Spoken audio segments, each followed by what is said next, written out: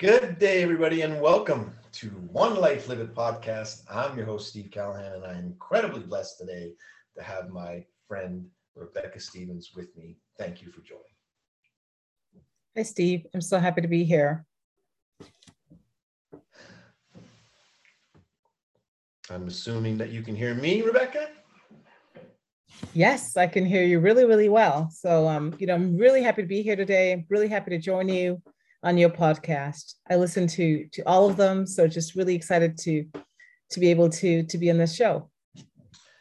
This is not just a show today. This is the 50th episode. I never thought I'd get here, and I'm happy that you're the person that joins and celebrates this little mini anniversary, our 50th episode of One Life Live It. So I'm glad it's you. That is extraordinary. I also do content, and being able to continue for 50 episodes, I mean, it really talks to the person that you are. So congratulations. And I'm really happy to celebrate this anniversary with you.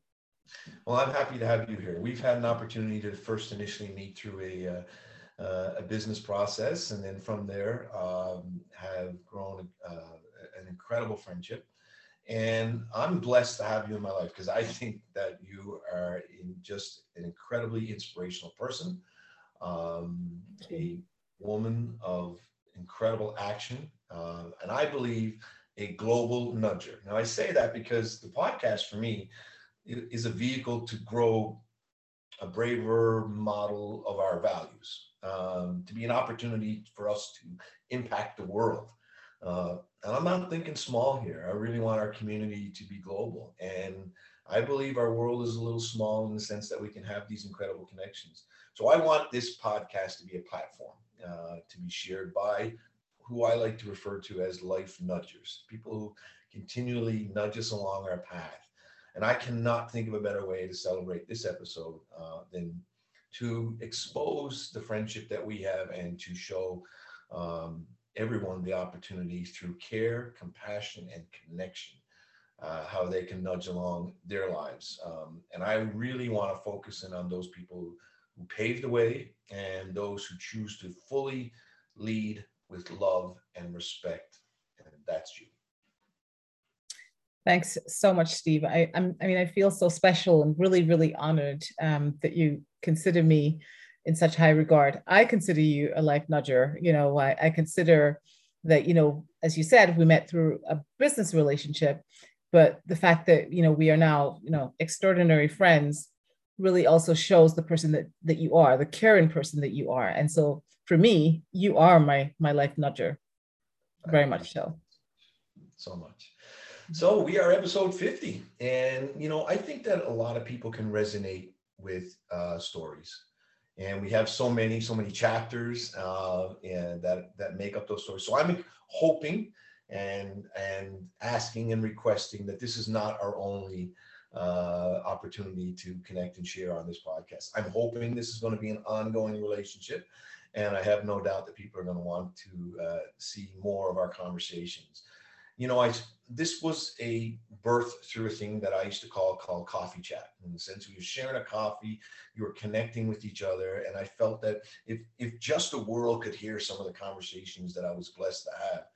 And of course, we've had those. And in saying that, I would love to know a little bit about your story and how you got to a certain place in your life and how that branches out. I don't know, but I know that you've shared, this is what I believe it to be a phenomenally precious time in our lives, because I think we've been given a gift to thoughtfully consider how we're going to show up in the future now. It's not the past, but how are we going to show up in the future?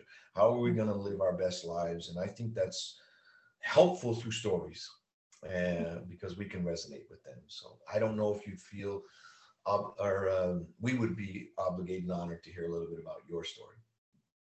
Yes, yes, of course, Steve. And, I'm very happy to share my story. And, as we were sort of discussing a little earlier, what I really want to focus on is how people's decisions can really influence your life. And in particular, I want to focus on a decision that my mom made, when I was 9 years old. And my mom trained as an electrical engineer, and we used to live in Sierra Leone in West Africa. It's actually one of the poorest countries in the world. But my mother was keen, at least my grandmother said to her kids, you need to have an education if you want to get out of poverty. So my mother studied to become an electrical engineer. And in 1980, she got an offer to work with the International Labor Office in Geneva, which is one of the sort of very closely related to the United Nations. Mm-hmm. And I'll never forget, because we were in our home in Africa, and it was a Sunday afternoon. And on Sunday afternoons, my mother always made spaghetti bolognese. And we would all sit at the dinner table, and it would always be a moment when she would say, okay, family, we have a few things that we need to vote on today. And I'll never forget that Sunday, because she sort of looked at us and said, 5 kids and my grandmother. And she said to us, well, I just got an offer to go work in Switzerland. And it's a 2-year contract. And she said to us, we're not going to take a vote because I don't want to move to Switzerland if you are against it. So I was about 9 and my older brother was 12. My sisters were 7 and my youngest brother was about 4 probably. And, all I thought of was Switzerland, strawberries, apples, and that's all I wanted to do. That's the reason I wanted to move to Switzerland. And I thought of snow, and I thought these are all these cool things. And if we move there for 2 years, I can do all these fun things. I can build snowmen and do all these great things. So of course I voted, yes, let's move to Switzerland. And I kept nudging my younger brother, who was 4, had no idea what we were talking about, but I kept on saying, you need to vote. You need to come to Switzerland. So in the end, we all sort of voted. It was a unanimous vote. And my mom said, okay, we're moving to Switzerland. Mm. So that simple decision at the dinner table changed my entire life. I love that you even had that family dinner. I mean, just even that moment is so incredibly special. Continue, please. Yeah, of course. So we moved. And my life completely changed. I came to a completely different country with very different people from the people that I was used to living with in Africa. Mm. I went to an international school. And while I was at international school, my one dream in the world was to work for the UN, the United Nations. I wanted to be able to be a part of making change in the world. Mm. And from there, I came to Toronto, studied at York, came back to Switzerland after that, and now work in a field where I basically build access to medicines programs in Africa. And so I help poor people have access to good health. Yeah. So it's interesting because when I'm at work, people say to me, you have so much passion and energy, and where did you get it from? And what sometimes they don't understand is if my mom hadn't made that decision to take that job at the ILO and move to Switzerland when I was 9, I probably would have lived my whole entire life in Africa. Mm-hmm. And I might have been one of those poor people that I help today. So for me, that decision that she made changed my life, but actually enabled me to help poor people in Africa today. That whole circle, that's an abundance of gratitude that your family had. And not only that, such a high level of appreciation for those things and those opportunities. It's incredible to see the circle come back, that you are helping. And boy, I'm sure that you didn't know, and maybe you did, that the world was going to change a few years ago, and the demand on your time and passion would become that much more bigger. Yes, exactly so. And of course, during COVID, it was a little difficult because when the vaccines were available, I was able to get it into a facility in Switzerland and get my vaccine very early on. And I had relatives call me from home in Sierra Leone, and they didn't have access to a vaccine. But the interesting thing about this is there was a younger population in Africa. So COVID hit, it was less severe in Africa than in other parts of the world. Okay. So interestingly enough, I was sitting at home, locked up at home, but my relatives back in Sierra Leone were going out and going about their lives because they just had less COVID. But in a way, my work to help to drive access to health in Africa and in Southeast Asia and in all poor countries around the world just sort of reconciles, is my life's purpose in a way. Yes. And I can't imagine doing something different. It's beautiful. As you know, I'm on the tropical island of Newfoundland. Yeah, I do. You're in the beautiful country of Switzerland, and you do travel to Paris. Mm-hmm. Yeah. We are a little jealous, but you do travel to Paris. But you have visited and stayed and lived in Canada, and you may be drawn and pulled to the tropical island as well. It's, amazing to see how the world shrinks for you. It really does. And tell us about how you're drawn to Canada a little bit, how some of the stays there, and how you continue to be drawn here. Yeah, of course. Canada is one of my favorite countries in the whole wide world. And I have visited about 60 countries, but Canada sort of holds a very special place in my heart. What I love about Canada is I'm bilingual, French, English. And so Canada is the perfect place for me because when I go to Canada, I can actually, many places, just speak both languages. Yes. Apart from that, it was a place where I grew up, where I became the adult that I am. And what I loved about Canada was in university, I could have conversations with people from all around the world. And there were productive conversations and productive debates that I really enjoyed. I studied sociology. I did a lot of work around gender equality. And I just enjoyed how people in Canada are just so open to the rest of the world. There are many different cultures, but it's not a melting pot like in the US. Each culture actually is free to express themselves and not become just one big melting pot. So that's what I love about Canada. Interestingly enough, when I did move to Toronto, I was actually looking to study, and at the time, I think it was called the University of Newfoundland. And I'm sorry not pronouncing Newfoundland properly. I'm still trying. Newfoundland. But I wanted to study there. And in the end, it was just access was rather difficult for me to get there. So I went to Toronto because Toronto was just easier to get to from Switzerland. So interestingly enough, about 3 years ago, my son, Nathan, was in his last year of high school and told me he wanted to study in Canada. And he sort of asked me, but Mom, where do you think I should study? And I told him about Memorial University and that they had a really great program in social business. So Nathan absolutely decided he didn't want to go anywhere else but to Memorial in Newfoundland. So in a way, I always wanted to see the island of Newfoundland, the tropical island. And I end up coming there 2 or 3 times a year now. And I really, really enjoy it because I do think the people that inhabit that island are some of the nicest people that I have ever met in all of my travels. Well, we're blessed when you do come. And we will, at some point in time, you'll become an honorary. That would be wonderful. That is an incredible circle. It really is. So for me, One Life Live It podcast, the 50th episode again.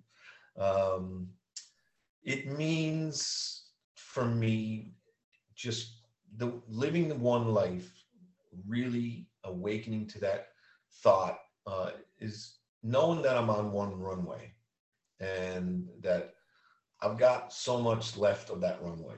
And for me, it's a lot, but I don't know where it's going to end. It's kind of waking up one day and realizing that I gave it my all.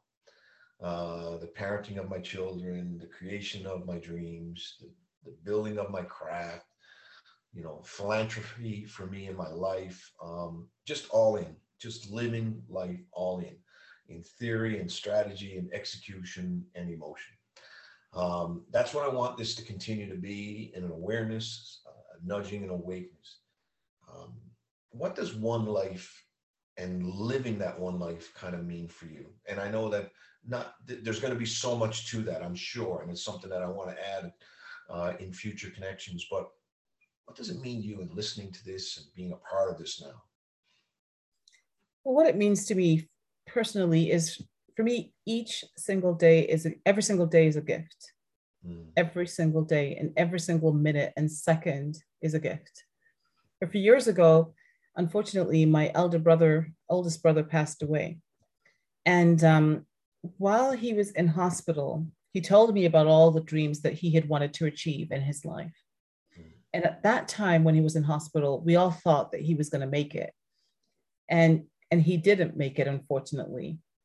But it just made me realize that every single second and every single minute, we, at least personally for me, is to make life better, to leave the world better than the way I found it. And so whether that's through helping people in Africa or helping people in my community, it's important for me. But the pure essence, one life, live it, is really making sure that you make every second count. And as you said, giving my all in everything that I'm doing, whether it's in parenting, whether it's in my job, whether it's in my hobbies, it's just really giving the very best of myself. And I don't settle for less than that. Do you honor him in honoring your own life? Absolutely. And I will very honestly say that I did promise him that if I could even live, an even more intense life, just to honor, his life and to even enjoy the rest of the life that I have left for him too, I would actually do that. You know, um, this is something that I believe is really deep, and I love that you're as vulnerable and transparent as you are, because I believe that's me myself. Um, I don't think we really make life changes until we get in touch with our mortality, the fact that we do have an ending. And as deep as that may sound, and as people may grasp that to be depressing, I don't believe it to be so. I think one of the Mhm. greatest things we can ever do is write our own obituary. I believe that if we realize that there is a mortality to this life, I think that's when we truly grab onto it. I think that a lot of us live as if we're going to live forever, and a lot of us do, and gratefully so. But one of the things that I did, and it wasn't from my attack on my heart, it wasn't from that. Before that, I got in touch with the fact of my mortality. And that's why I think the attack didn't hurt as bad as what some people may have thought it was. And in knowing that, and actually writing my own obituary, I get that. So we either get it from somewhere within, or we get it from somewhere around us. But I think getting in touch with that is incredibly important to really value our lives.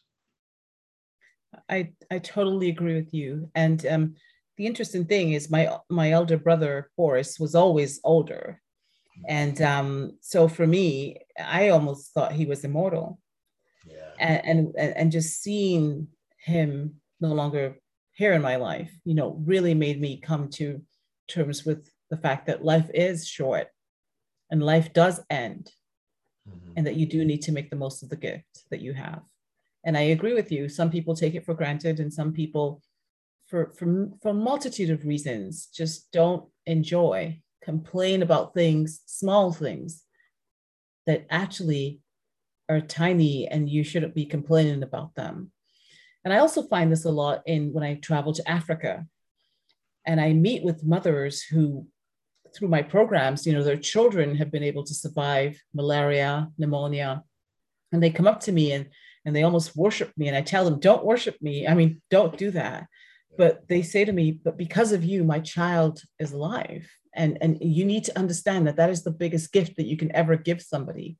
Yeah. But for me, it's normal. That's just part of my mission and my purpose in life, is to help others. So yes, I really very, very strongly believe in one life, live it, and to really make the most of each moment. And I'm going to share a little story how you've nudged me recently.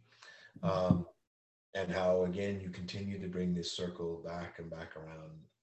And as I was listening to you talk about your brother, something just jolted to me when mortality clicked in for me. And, my father, my dad, and his nickname is Dads. And, he was my superhero. He was a police officer. I mean, I got to put the hat on. I got to ride in the car in growing up, and he was my hero. And I remember one time, because he had open heart surgery, and he didn't have a heart attack. He tells me that too, by the way. And he reminds me that he was first before I was. But seeing him in those moments of, prior to going into a surgery, and of course, there's always that moment where there's always that chance he may not come out. I saw that vulnerability in my superhero. And I think that's when I started to realize and appreciate that much more the mortality that exists in others as well. My story. So I became a professional speaker a long time ago. And if any of my high school teachers are listening, you would know that I was not a professional speaker. I was not a public speaker. And how I got nudged along for that. So early in my real estate career, I would send out a newsletter to all of my clients called Not a Newsletter. So there was no news in it. It was just feel-good stories and quotes. And I even had recipes in it. And I don't even cook. I had a book in a month club, which is good because I do read books. But I sent out a newsletter called Not a Newsletter. And it was great. There was interaction. It was new. It was printed media in the mail, folded, envelopes licked and sent out. And it was great because I would get some comments of, this story really resonated with me. Now, I didn't write the stories. I'm sharing the stories. And I began to write a book. And I stopped writing the book. And I had so many chapters done. And the book was called Pave the High Road. And the reason I share that was because I stopped writing because I started speaking. So I was having these stories. And what had happened, which was a life nudge, and I'm letting people know that so hopefully they can resonate with the story. There was a pastor friend of mine, Jeff Callahan, no relation, and just he was and still is an incredible friend, an incredible pastor, an incredible leader in this world. And he could not make a speaking engagement, and he said, "Why don't you go?" Mm-hmm. Spoken, never had a company, never had nothing. And I ended up being the guest speaker at the ALS Society of Downtown Toronto. And I began speaking over a period of 10 to 15 years. And those experiences have been absolutely amazing. I've traveled across Canada, not the world like you, but across Canada. And I began a speaking career, to which I stopped writing until recently, because you nudged me to begin writing again, or to share what I had already written. And it's been so incredible because I've been able to, I would assume the term is published to writings, to articles, and it has been fantastic. So a passion of something that I had almost 20 years ago has now been re-energized because of you. Thanks so much. Thanks. I'm so happy that I've played that role, and I love your writing, and I love what you say in your writing and the messages that come across in your writing. So I'm really happy that you've began to write again, because I think there are a lot of gems that you share in your writing that I think a lot of audiences can learn a lot from. So I'm really happy that you're doing it again. Did you hear that, Mr. Withers? Grade 10. Did you hear that? Yeah, maybe I can finish that book report. What motivates you? What motivates me? I think what motivates me, and when I started school in Canada, university in Canada, the very first book that I was asked to read was called Plato, the Republic. And I was impressed by that book. And in the book was this whole notion around virtue and just goodness. And it's something that has always attracted me in my life, and something that I've always been passionate about. And it might sound odd, but it's being the just being a good and virtuous person. And that is what really drives me. I mean, how can you be so good, in the world that you basically manage to move badness or evil off its axis? And so it might sound a little bit strange, but it's how are you a good person, like a truly, truly virtuous and good person, and not someone that expects anything in return, but just being a good force in the world. And so that's sort of what drives me. It's this very deep and authentic need to be a good person. Wow. You write a question down and ask it sometimes, and you don't realize you're going to get goosebumps from the answer. But thank you for sharing that. So I, like any good host and any good interviewer, have some questions. Please go ahead. I want the world to get to know you a little better. And first of all, do you know the questions I'm about to ask? Absolutely not. Absolutely not. I have no I don't idea. know the answers if I didn't ask you the questions. I've got some 10. And whatever comes first to your mind, would love to hear about it. So, what's one idea you think we could implement today that would make life just a little more easier? I think one idea is really empathy, and understanding that each person, has challenges or goes through hard times and, and maybe happy times. But the idea that we can just have a little bit more empathy, because I feel today that it's lacking in so many areas. We just assume that everybody is okay. We just assume that, it's life is easy, but we don't really take the time to ask somebody. When you ask the question, how are you? People generally don't even listen to the answer.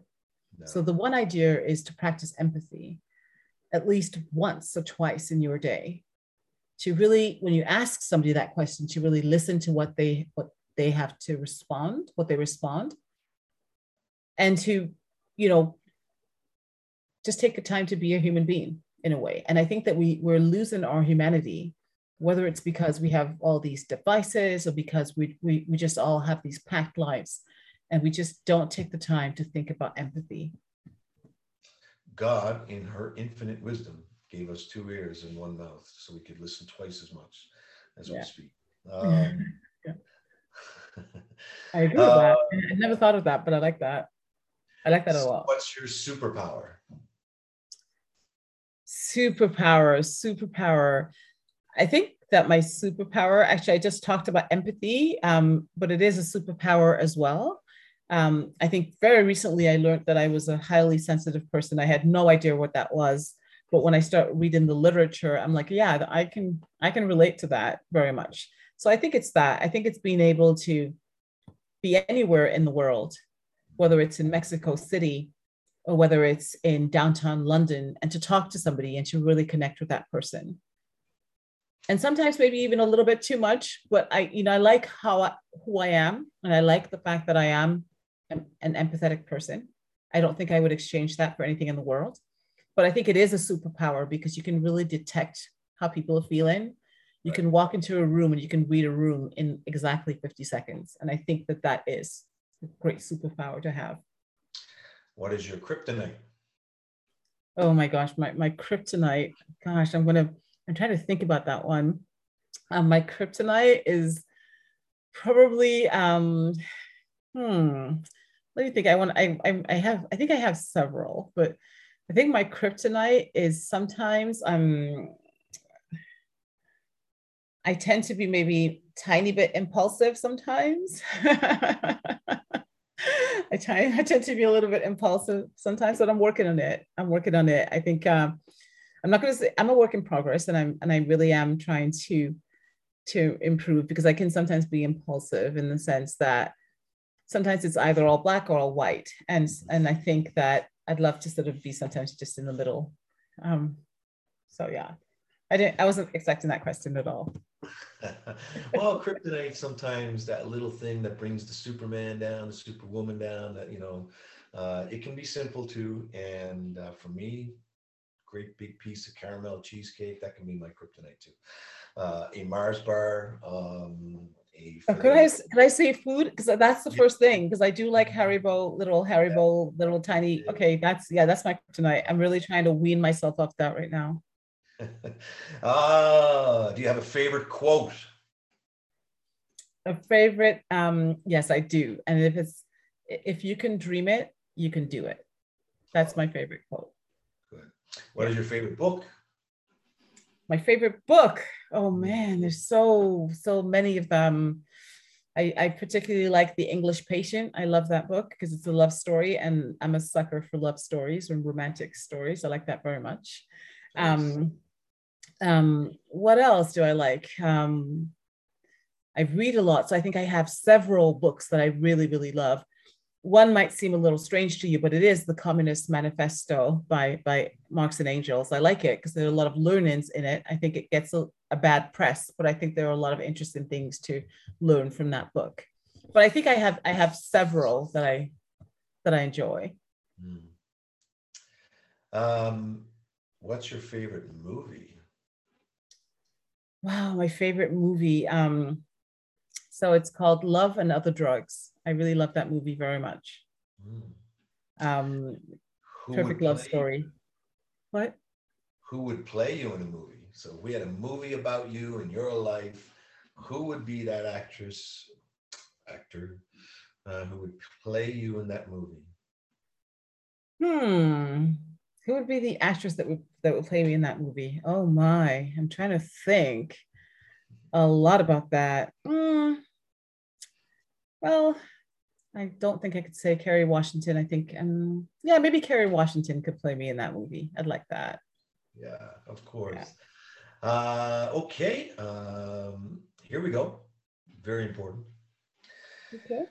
What would you do in the event of a zombie apocalypse? Oh, wow. I remember watching a movie like that in the 80s, Yeah. a zombie apocalypse. What would I do? Oh my gosh. I think I'd love to be one of those zombies. You know, Yeah. Kind of walking around, loving it. Yeah. Just join the masses right away. Just get it over with and pop yeah, on. join the masses right away. Anyways, you're going to end up a zombie at the end of the That's day. right. So I might as well just be Today a you're going to zombie. get through just well to join in real easy. Love it, love it. If we're sitting here a year from now, which we will be, celebrating what a great 12 months it's been in your life, what does life look like?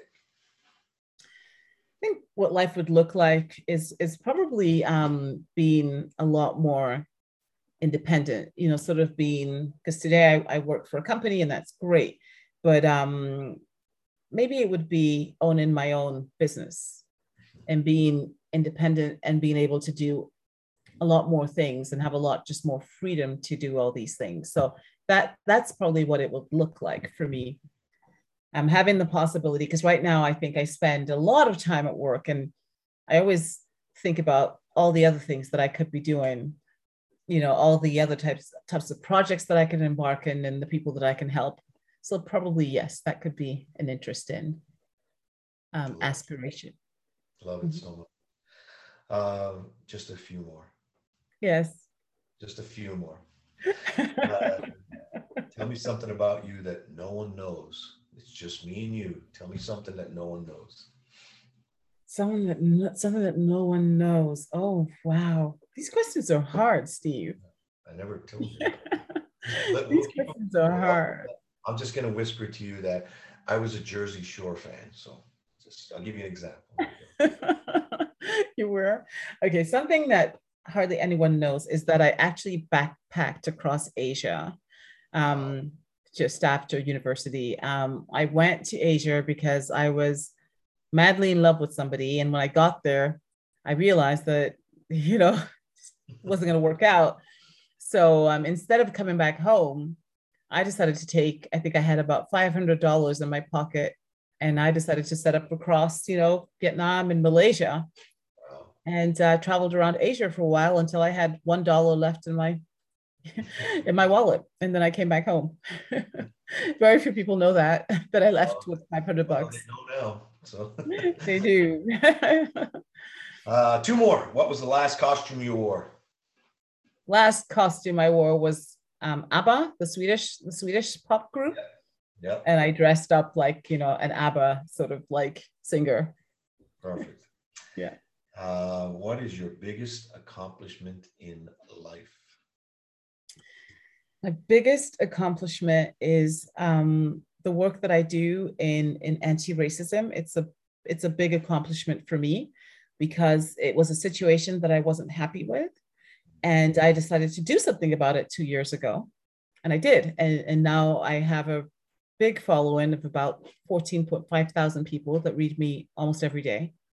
And for me, that's been one of my biggest accomplishments because it just demonstrated to me that if you're unhappy about something in your life, you need to act to change it. And I acted and I kept to it. And now I realize that I'm having a lot of impact in other people's lives. So I'm very, very proud of that accomplishment.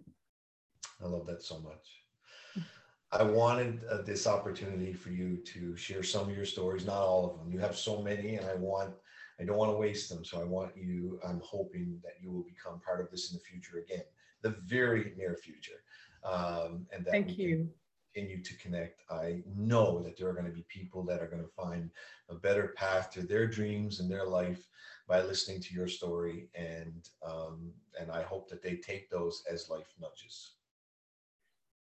Thanks so much, Steve, for the opportunity. I really, really enjoyed being on your show. It's really excellent, and I loved your questions at the end because it was just got me to really think of so many different things. So thank you so much. I feel so honored, and So I really, we'll come back really to those again. We'll come back to those again. So I'm incredibly blessed to be in your presence and for you to continue to for us to continue to connect.